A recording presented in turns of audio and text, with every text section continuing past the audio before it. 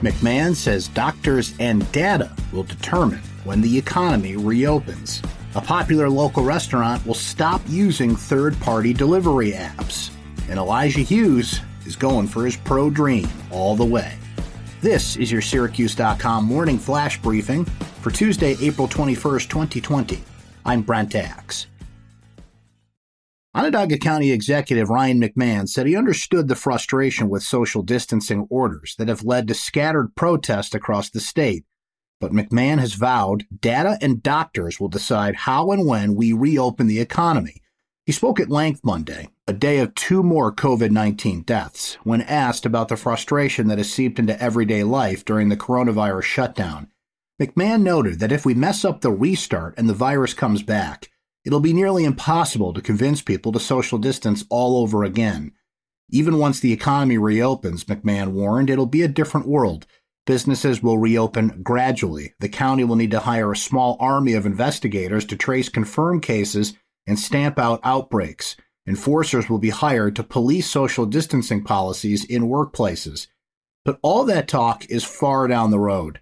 We're still more than a week away from the original reopening dates targeted by the state and feds, McMahon noted.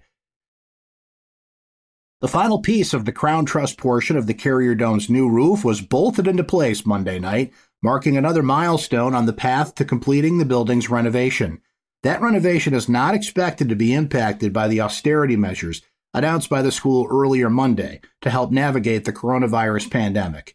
As part of those measures, the school announced a hold on all new capital projects. It's made an exception for projects currently underway and critical projects.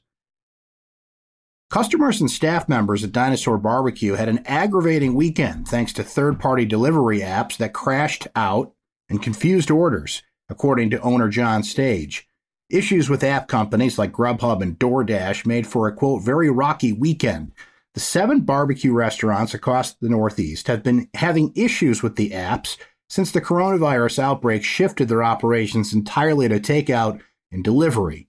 So Dinosaur said it's developing its own delivery app to, quote, eliminate the middleman and deliver directly to customers. More information will be released about that later this week, according to Stage. Syracuse men's basketball star Elijah Hughes will remain in the NBA draft, according to a tweet by college basketball reporter Jeff Goodman. Hughes later retweeted the report along with a thank you to Syracuse fans. Hughes entered this past season off the radar of most NBA mock drafts, but rose quickly over the course of the season as he finished as the ACC's leading scorer, averaging 19 points, 5 rebounds, and 3.5 assists for the Orange, and was named to the ACC first team. That's your Syracuse.com morning flash briefing for Tuesday, April 21st, 2020. I'm Brent Axe. Stay safe and have a great rest of your day.